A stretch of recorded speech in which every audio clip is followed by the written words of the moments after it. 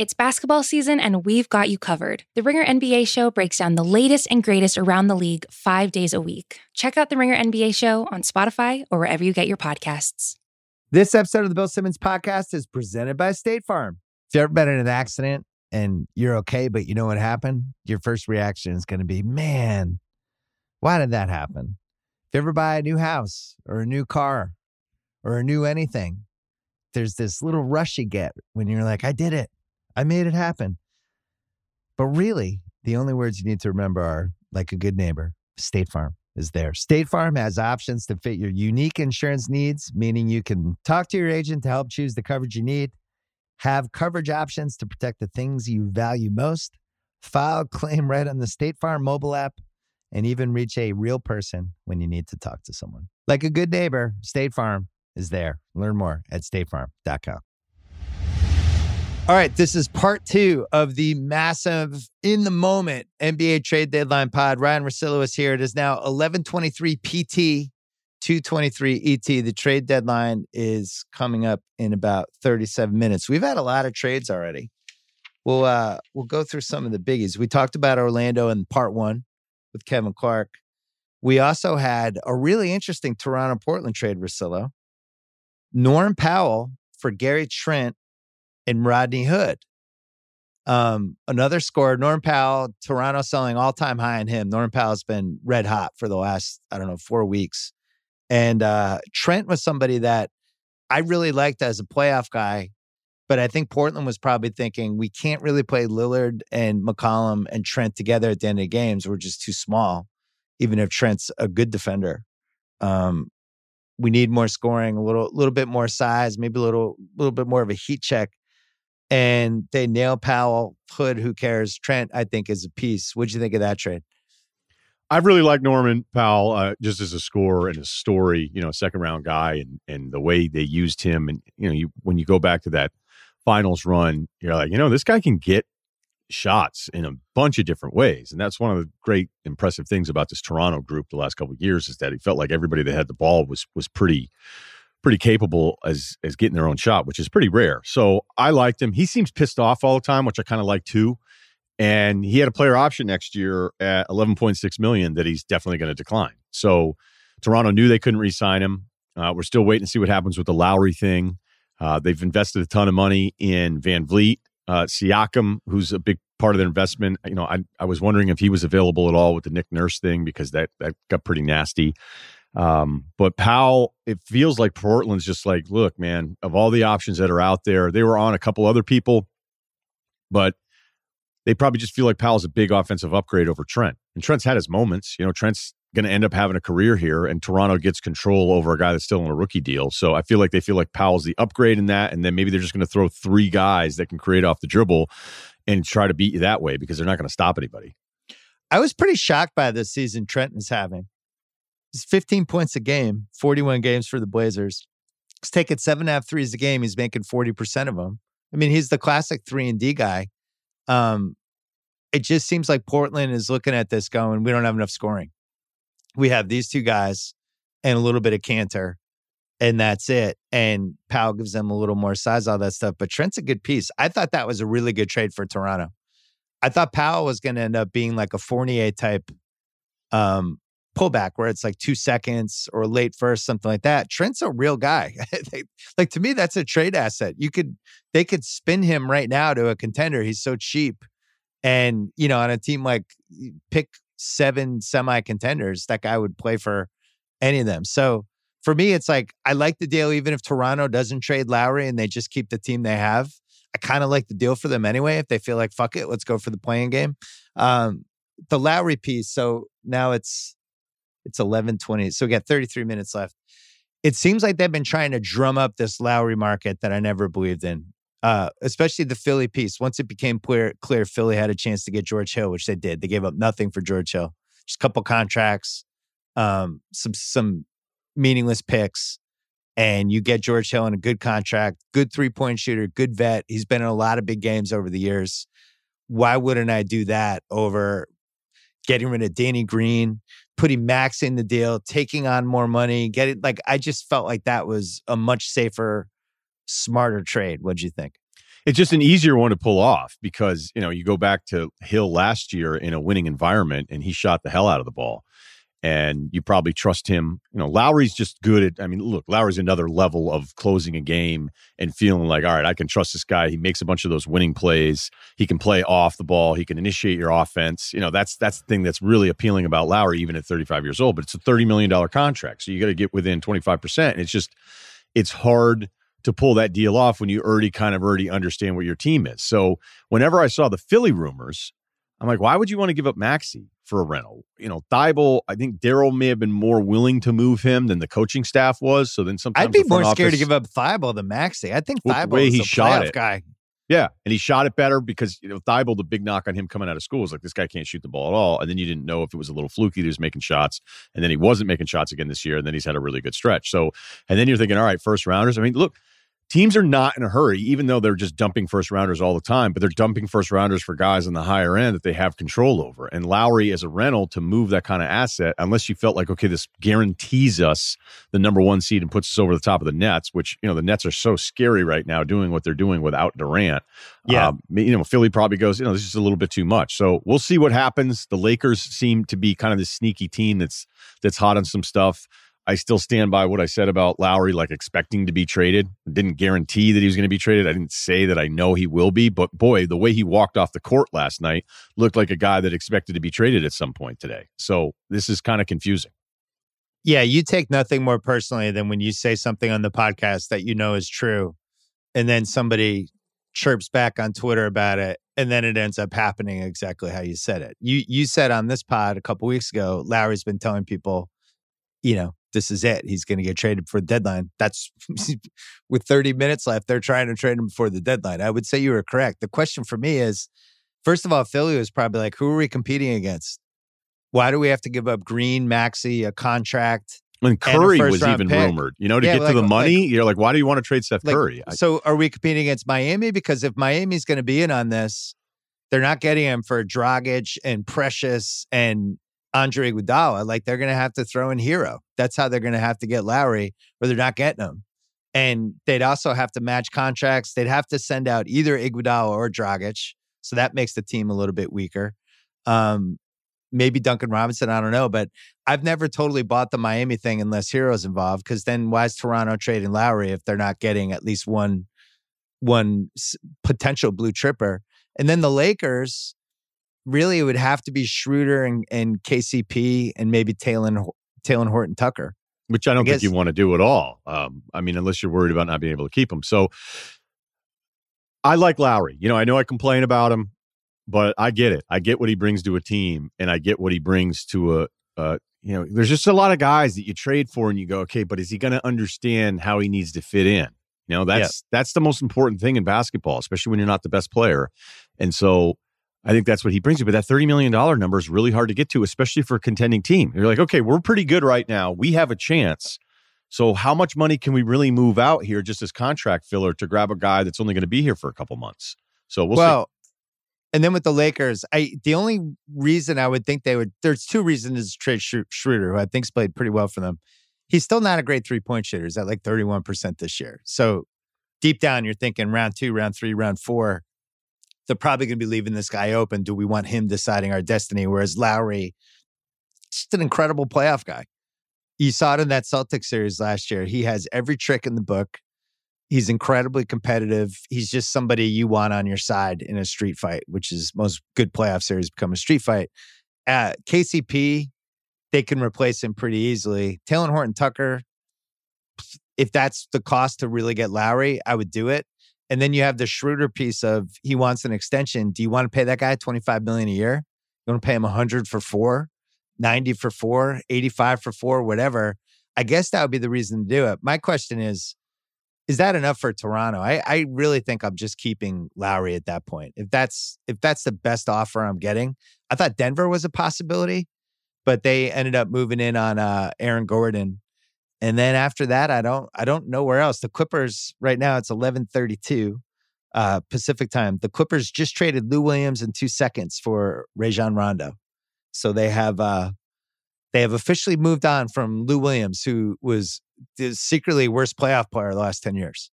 And I think he really was like a disaster on defense and somebody who in every playoff series year after year sucked.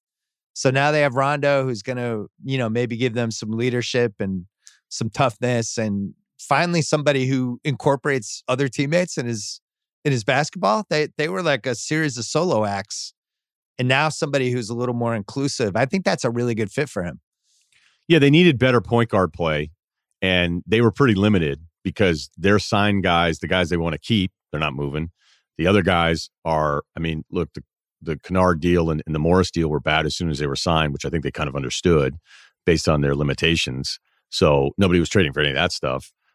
So adding anything to a point guard position, which is a problem for them. And they're also banking on the fact that Rondo's going to turn into this guy, because I still think Rondo's playoff run last year for the Lakers is one of the most unlikely. We can joke about the playoff Rondo stuff. He turned into a lethal spot-up shooter. And, when you compare this all to Lowry, there's just no fit there for the Clippers. The Lakers, it's complicated. I think basketball-wise, it made the most sense with the Sixers. But you said something earlier, because I agree with where you're at with Lowry, but that's a pretty significant 180 from who he was for a bunch of years when Toronto was just getting their asses handed to him in the playoffs. Yeah. He and DeRozan had some stretches where you're just like, I don't trust these guys to do anything.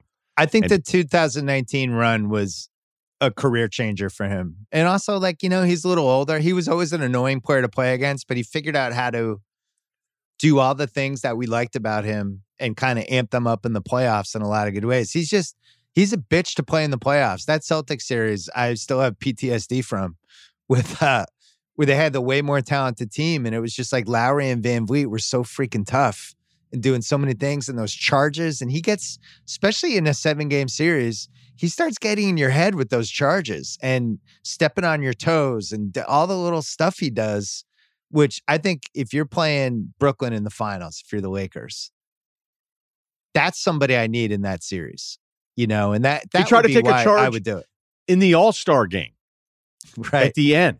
And right. Thank God he didn't get it, because that's just, that's like a pickup game.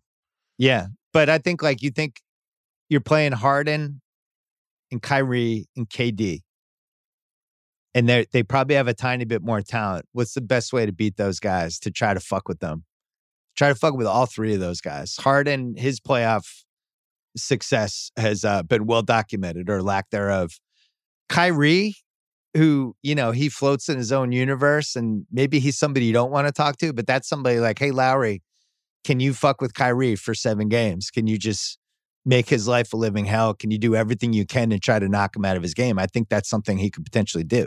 Just defending him and being like, have you ever thought if maybe we're living on water and water is land?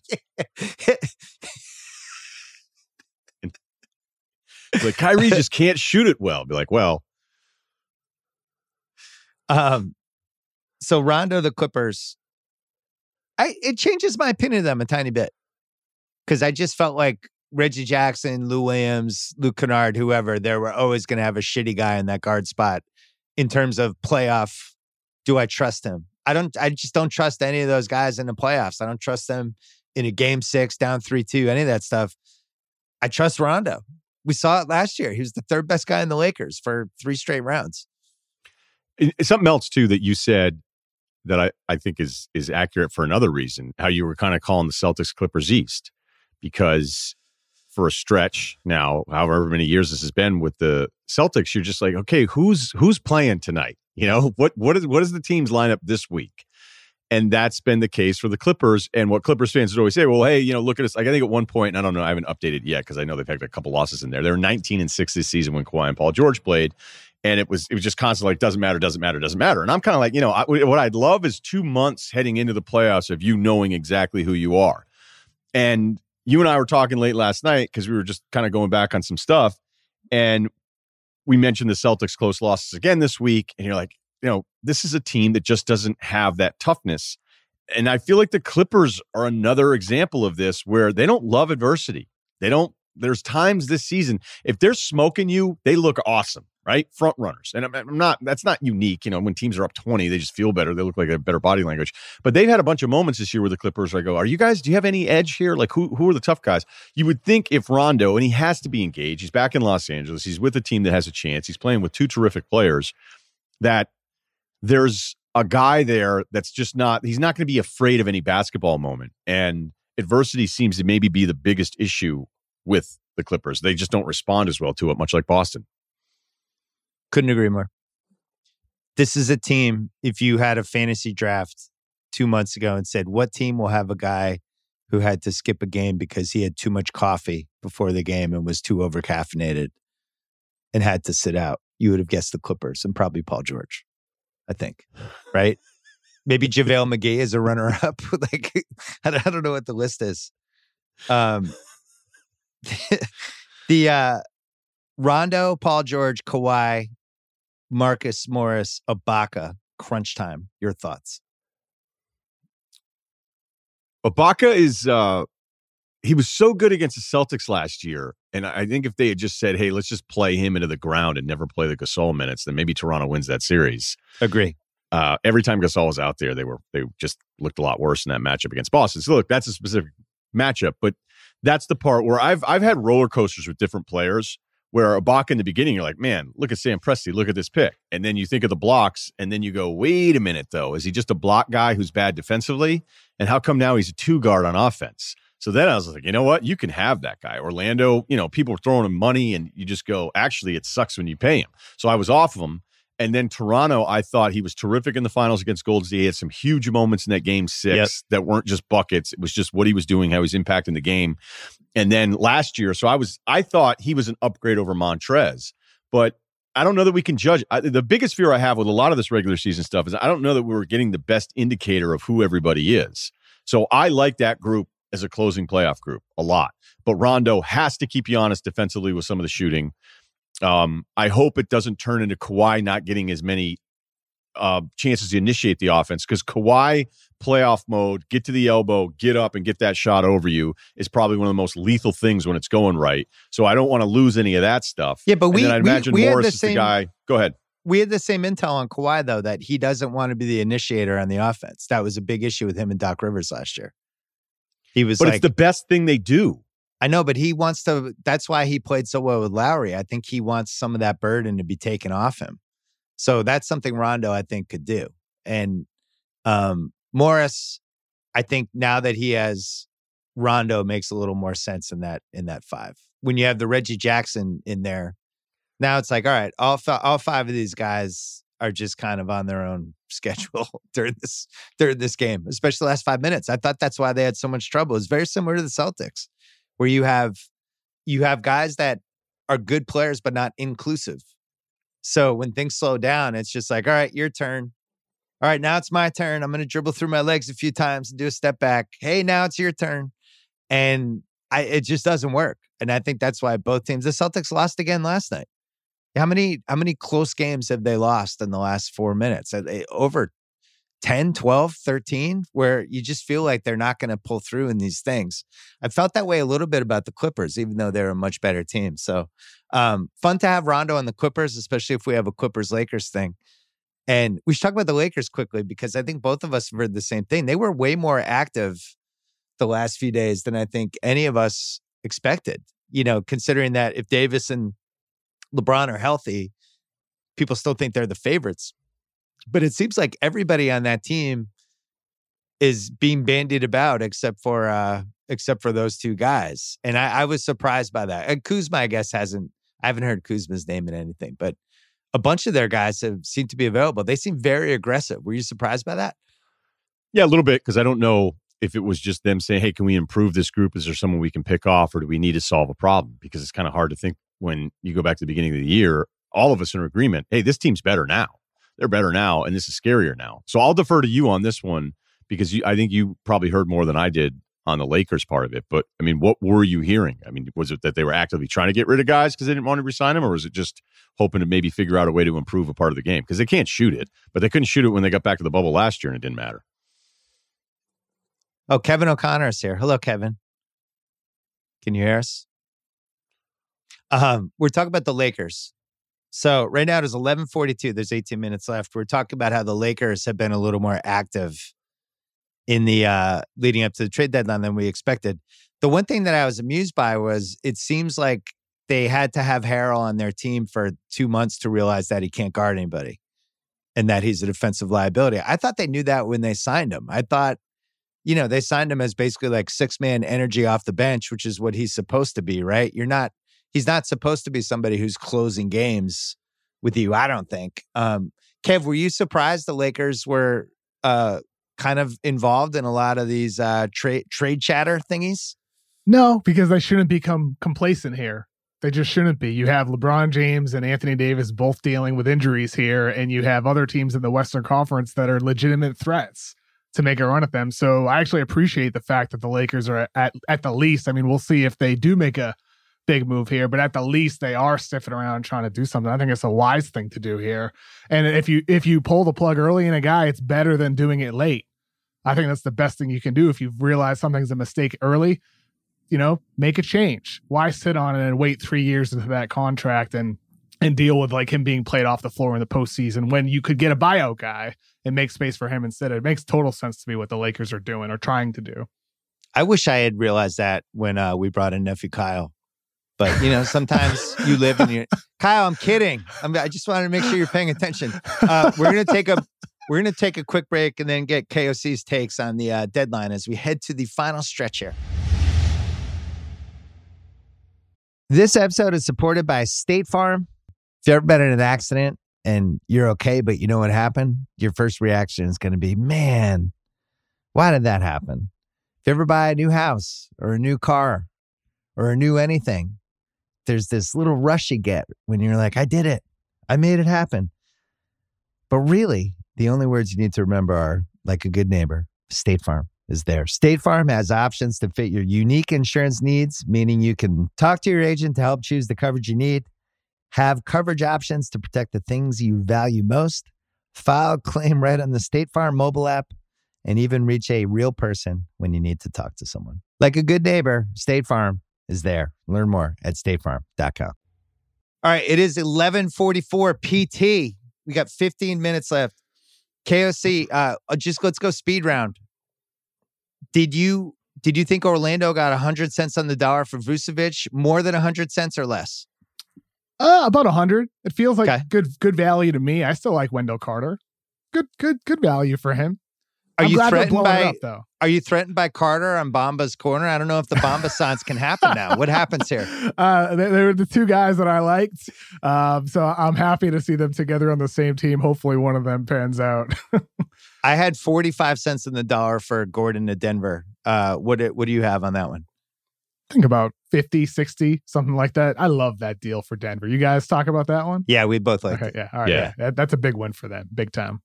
Yeah. Jokic, we were doing a whole thing about if Gordon, if it's ever going to happen, it's probably going to happen when you're playing next to Jokic. Yeah, he can be their Jeremy Grant. He can be their screener. He can defend multiple positions. So much to love with Aaron Gordon. I'm excited to see that. Let's talk about Philly because we haven't talked about Philly in the pod yet. Philly, we a little bit earlier, we talked about, you should get George Hill basically for free over paying a pretty premium price for Kyle Lowry. That makes sense to me. Russillo, is George Hill a crunch time? Is he in the game last 5 minutes for them, or do you think he's a bench guy? It depends on the defensive matchup because you got to figure like, all right, if Seth is closing to give you their spacing. I think their best two-man group, and this can be a little misleading, is Embiid and Seth Curry this year. So, Simmons is going to finish, so you need spacing probably more than Harris. Thibault. Right. I mean, Harris has been on an absolute tear too here. So he's stepped up big time, and their defense has still been incredible for the month of March, even with Embiid missing the games. But I would think they may look at it as a Seth or George Hill thing around Simmons, around Harris, and then figure out the other wing. So it may not just always be Seth and the other three guys with George Hill, but I think this at least gives you a little bit more size there. And I don't know how much you put in any of the George Hill you saw from Oklahoma City this year because, they didn't even need those guys at times because the Thunder keep winning some of these games that I can't believe they're winning with the group they put out there. I agree. I think it's Seth Curry or George Hill, depending probably on matchups and honestly how Seth Curry's playing. But they really thumped Dallas on that Richardson Curry deal. And I think I just like that they have another guard that they know he's been in games. He knows what to do. He's not going to take stuff off the table. Do you think Philly's done, KOC? We got 12 minutes left here. I mean, not quite yet. They were having those talks involving Danny Green with the Golden State Warriors, and I've heard that could mean Kelly Oubre could go back to Philadelphia, and if that's the case, maybe that opens up a spot for them to get JJ Redick in a buyout. But we'll see with Philly. I don't know how much I love that, giving up Danny Green. He's been really good for them. I thought Danny Green's playing well for them. I don't understand why they would even want to move on from him. Why isn't JJ Redick just getting traded? Why would he be a buyout guy? I don't understand that one. Because he's only making $13 million. Yeah, but Denver could trade Will Barton for him, right? No, you want to do that if you're Denver. I think you'd rather have Will Barton. Yeah. Would you? You wouldn't want to get out of? He's got 3 years left. No, he has Doesn't he have an option? He can get out. Yeah, and you're trying to win a title too. If you're Denver. And Barton's better right now, so you would probably, if you're Denver, hope to get JJ Redick on the buyout market as well, if he does hit that point. And granted, he wants a Northeast team. Yeah, he's got an option next year for 14.6. I was talking to somebody last night. Oh, I thought he had 3 left. My bad. No, so yeah, I was trying to figure out what they would do financially if they were going to pay Gordon, and it would have seemed to make sense. You trade Barton for an expiring, and then you could use that extra money to put toward the Gordon extension. So you can't have. You have 3 guys plus Porter coming up eventually. And at some point you can't be paying 5 guys, big money. Anyway, so we don't think Philly's done. We think Milwaukee's done. PJ Tucker. That's it. Maybe an Austin Rivers buyout. That's what I've heard. That if he gets bought out, that's the guy they could target. Nothing big. So I made that case last week. Instead of trading for PJ Tucker, I just would have rather had Austin Rivers as a buyout because I think he's more what they need. But I was talking to Ben Thompson about it from Stratechery. Oh, huge Ben's Bucks awesome. fan, psycho Bucks fan, he's psycho. great. And he was saying, look, we got off DJ Augustine's contract, and that's the only thing that matters about that trade. I don't even care if PJ Tucker's good. We had to get rid of that Augustine for $7 million a year, and he's right. The Bucks are in a situation where they got off of 2 terrible contracts, both of which were their fault. But, they get Holiday. They stick New Orleans with Eric Bledsoe, which is, I would say one of the least appealing contracts we have right now, especially with the way he's playing this year. Milwaukee could have just been saddled with that. And then you look at what New Orleans did. New Orleans now has $116 million of Steven Adams and Eric Bledsoe for this year and the next 2. That's brutal. They turn Holiday into Bledsoe, Hill, which they turned into Adams. So they turned basically Holiday into this expensive Adams-Bledsoe combo. And then a bunch of crap picks. That trade looks bad all these months later. Am I being too hard on this? Or you guys are making faces at me? I didn't expect Bledsoe to be this bad, but it's pretty clear he's checked out. And I think all the guards are having a hard time figuring out what the hell they're supposed to do now because their best offense is letting Zion bring the ball up the court. So I wouldn't change things to make other guys happy when this now appears to be maybe the most unstoppable offense. And I'm kidding, but when Zion decides to go, and we could see a difference in a playoff game if the Pelicans, in Zion's prime, get to the playoffs and people try to build the wall like they do against Giannis. But Zion's also terrific at still getting through the wall and then passing other guys. But I think it leaves guys like Bledsoe, obviously Lonzo, who's been rumored, and especially to Chicago, who's appeared to like him for years here. It leaves those guys in a bad spot. But I also felt like for Drew Holiday to just go, all right, have all of these picks. I'm not going to now retroactively say New Orleans got worked in that deal because they have 1 year at $18 million of Bledsoe after this season. Because after that, 2 years from now, it's pretty partially guaranteed. So, I don't know what any of those picks are going to end up being at the end. Can I ask you this? What's wrong with just keeping Drew Holiday? I mean, yeah, they got a bunch of picks, but I think there's a lot of different reasons for this, but I think these GMs now, they just want to point to all these picks they got. They do. Look at all the stuff Houston got for James Harden. Where'd they actually get? They got a bunch of picks. They might get stuck with Oladipo leaving for nothing. They could have had Ben Simmons, who's a real guy, who's a top 20 to 22 guy in the league. And instead it's like, well, we got all these picks. I get it when it's OKC, right? OKC got what they got for Westbrook was amazing. When you look at their stash, it's like, oh shit, they got some good ones. I look at New Orleans' picks and there's not like a blue chip pick that they have other than their own. And then they got stuck with Adams and Bledsoe too. What do you think, KOC? I mean, the tough part for New Orleans is, I agree with Ryan here. The return made sense for New Orleans, and I'm not going to go back and retroactively feel differently about the return. Is a lot for Drew Holiday. One year of Drew? Go ahead. It's not bad. It's just now, like, if you're stacking up which team is going to be able to trade for the next superstar, OKC is still very, very clearly number one with 17 first-round draft picks over the next 7 years. So for New Orleans, they're up against it if it does come down to that bidding war sometime in the future for whatever star might be available, that they're not going to be that team in the driver's seat unless they're giving up a key player additionally, because they just don't have the draft capital when OKC's looming out there with all those. Do you think they should have traded Ingram and whatever else it took for Harden during that 3 weeks when one of the best offensive players of all time was available? It's not time.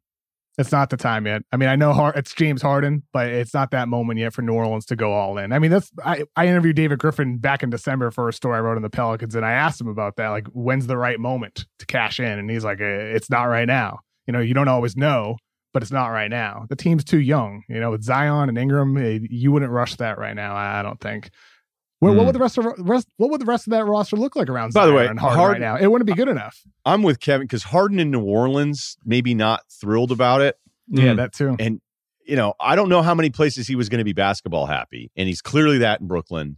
And he's carrying a franchise again through the regular season. Like we saw that year when Houston had all those injuries and he put together those 6 weeks and they were actually winning games and they're doing it. It wasn't like some of these other guys where you're like, oh, cool, look at his stat line. We're like, okay, they lost by 15 again. Harden wins these games in the regular season. So I don't know that, I'm of the mindset now, if you're running one of these teams, the number one thing is who do I have that actually likes it here? And I'm just not in a hurry to start trading stuff for guys as special as Harden, worrying, okay, but is this guy going to be out of here in a year? And, for whatever you think of Brandon Ingram, I think Kevin and I are probably higher on him, Bill, than you are. Yeah. I'm almost certain of it. At least I know I have him under contract. I know that he's cool with it. He's probably not going to be really cool with the idea that Zion's going to be the number one option all the time. Is he cool with it? I don't. Not that from part. What I've seen, no. He doesn't seem cool at all with it. No, but it's kind of like the Jaylen Brown, Bradley Beal rumors that were out there all the time. And I go, wait a minute. So Jaylen's a young guy who likes it in Boston and is cool with the city. Where what are you trading for if you're trading for Beal? You're trading for 1 year of a guy who's supposed to want to stay because he went to the same high school as Jason Tatum and they work out with Hanlon in the offseason together like that. Maybe that's true, but that seemed to be a bit of a stretch. So any of these deals that I go, hey, should this team have done this? Should they have done this? And all these different things. You're like, all right, well, yeah, on paper, I understand why you'd want to do that. But the job is to also make sure you're acquiring players that are going to want to be there because that's not really what the case is now with a lot of the top guys. And that's the variable with Lowry too, Ryan. What's that? Like the fact Lowry wants to be in Miami. Like that's probably a variable that impacted Philly's willingness to go all in. And we'll see with the Lakers. I mean, Toronto it's the Oladipo thing. The Oladipo it's exactly what you said. I mean, Oladipo, first of all, Bill, you're absolutely right. Like the job used to be, am I a contender or am I tanking? And unfortunately, it felt like more than half the league was going, I'm going to tank.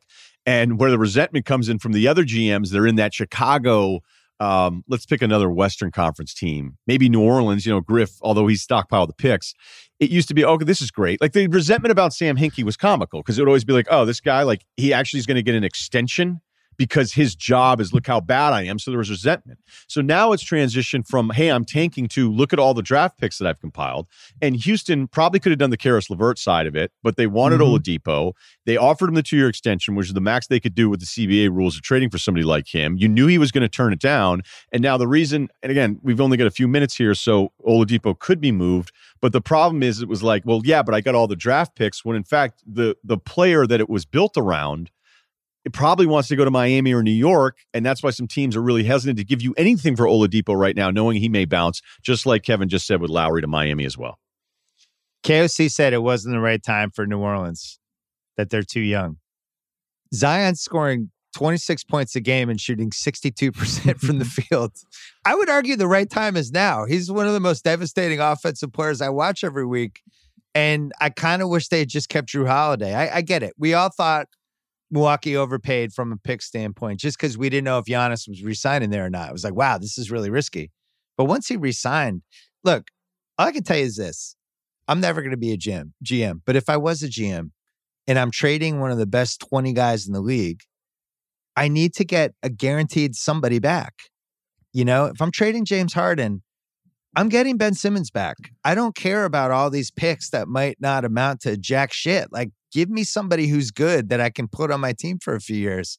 And I think that's what's been lost. I think when you trade for all these picks, it basically buys you time. This is a point we've made on this podcast over and over again. It's like, exactly. You've bought yourself 3 more years. Raphael Stone, it's going to be 3 more years before we'll even know if he was doing a good job or not, because none of those picks are coming in yet. The Orlando GM right now, he's done a reset and now has all these picks, and now we can't evaluate him for another 3 years. I think it's like this sneaky way to have job security. Absolutely. Picks. No, this is exactly what we're talking about. Because I mean, this is tanking now 2.0, even though it's not tanking. It's what would it surprise anyone to say, hey, you have this job where on the high end, you're making millions of dollars a year. Again, there's a couple lower level guys, but it's not so much. For the most part, you're making a few million running these teams. And when you lose it, you don't get to just go somewhere else unless you're Daryl Morey or a very small list of GMs that can call their shot to go somewhere else. So wouldn't it be normal? Like, this shouldn't be breaking news, but I think it's very revealing, and you're absolutely right that, yeah, a lot of guys do the job like, yeah, I want to win, but I also like to stay here for a long time too. Yeah. And I think that my issue with New Orleans with the Drew trade, just looking back, I think it's fair to look back. If they had just did nothing, like literally nothing, and you just right now you have Zion and Brandon Ingram and Drew Holiday, and you're trying to figure it out at the deadline, I think the price for Drew would have been just as juicy right now. You know, I think Milwaukee would have probably had the same offer that they had way back for that. And, you know, I think the weird season and then the short layoff and then just how hectic everything was, I think it screwed some teams up a little bit. If I were New Orleans, in retrospect, I would really regret not waiting before I decided what to do. And I think to your point about Ben Simmons, it's not like he only has 2 years left on his contract. He signed through 2024-25. So you'd have a lot of long-term security and time if you were Houston to take that deal on and build around him. And he's somebody that gives a shit. I would have just done the Simmons deal. I would have just done the Simmons deal and gotten it over with. In 5 seconds. It'd be like Simmons, 2 firsts, and Maxey. Like, good, call it in the league. That's great. Versus you have these picks where now you're keeping your fingers crossed that 5 years from now, Brooklyn's going to suck. And, you know, by that time, the GM, he might not even be there. All right, so the deadline is officially here. We're going to end part 2. And when we come back, KOC is going to stay. We're going to mail off our files to Kyle, and we're going to come back with part 3 of the post-trade deadline podcast here on the BS Pod.